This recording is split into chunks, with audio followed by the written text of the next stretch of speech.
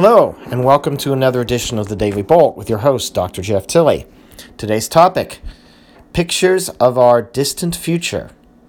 Sit back and relax and enjoy today's Daily Bolt. So today's Daily Bolt comes to us from the field of astronomy.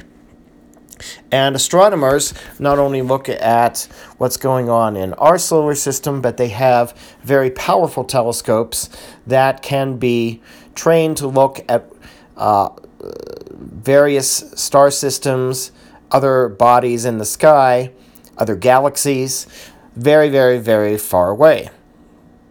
And there has been a very recent discovery out of a group of observers at the Very Large Telescope, which is located in the country of Chile in the southern hemisphere, of a large planet that is orbiting what's known as a white dwarf star. Now, a white dwarf is relatively late in the life cycle of most stars. Our current star, what we call the Sun, is a medium-sized yellow star. There are many of them in the galaxy and the universe. There are also many stars that are in the next stage, which is called the red giant stage, in which as the Sun begins to expend its nuclear fuel, it starts to expand, and the entire process by which that happens is the topic of another podcast. This is meant to be a relatively short discussion, but the red giants become much larger in diameter. The diameters expand anywhere from 150 to 300 or 400 times the size that they are when they are in the relatively benign yellow stage, such as our own Sun. And after a star becomes a red giant, eventually a lot of that diameter collapses into a very concentrated inner core called a white dwarf, where the Sun's material is much more tightly packed and it has a much higher temperature. So the observers, the researchers at the Very Large Telescope in Chile, have discovered this white dwarf star system. It lies about 2,000 light years away, meaning that light from that star system takes 2,000 years to reach us here at the Earth, traveling at about 300,000 kilometers per second. And it not only has this white dwarf star, but there is what appears to be a fairly large planet around it. This is the first evidence that astronomers have had that planets can survive the process of a star transitioning from a yellow medium-sized star to a red giant to a white dwarf.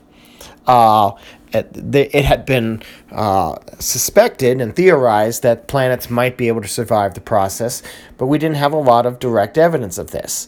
And what's really cool about this particular white dwarf system is that this large planet orbiting it is losing its atmosphere to the white dwarf itself, and the telescope can actually capture that process, which is very, very interesting.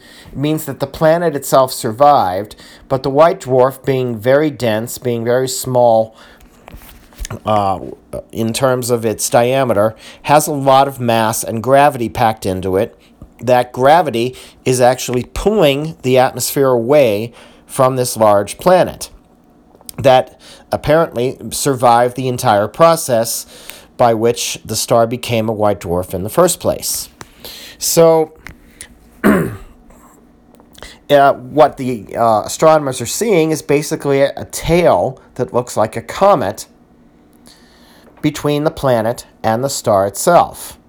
And part of the process is not just gravity, but there is also a lot of very high energy ultraviolet radiation, X-rays, gamma rays, coming out from the white dwarf that would be bombarding the atmosphere and also heating it up and making it less dense, helping the gravity to pull it away.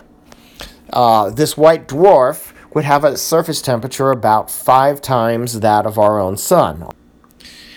Sorry there, we had a phone call interrupt us.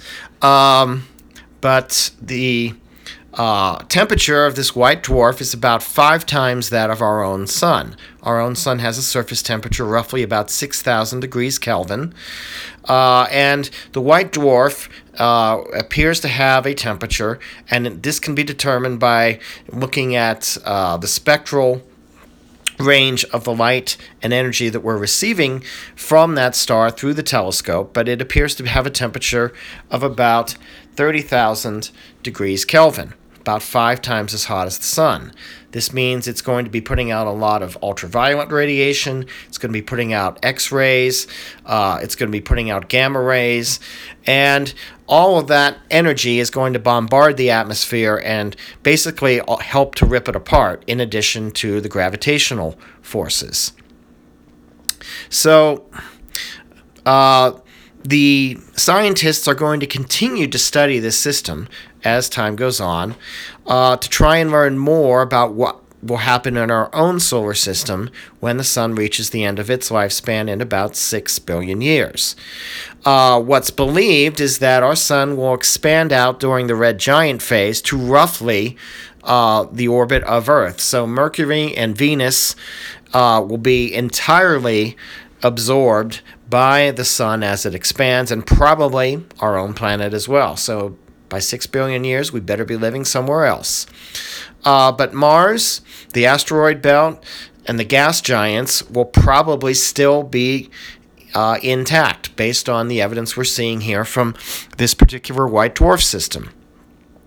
And ultimately, the radiation coming out from the sun, being 5 times as powerful as it is now, will have much more of an impact on the gas giants than it does right now.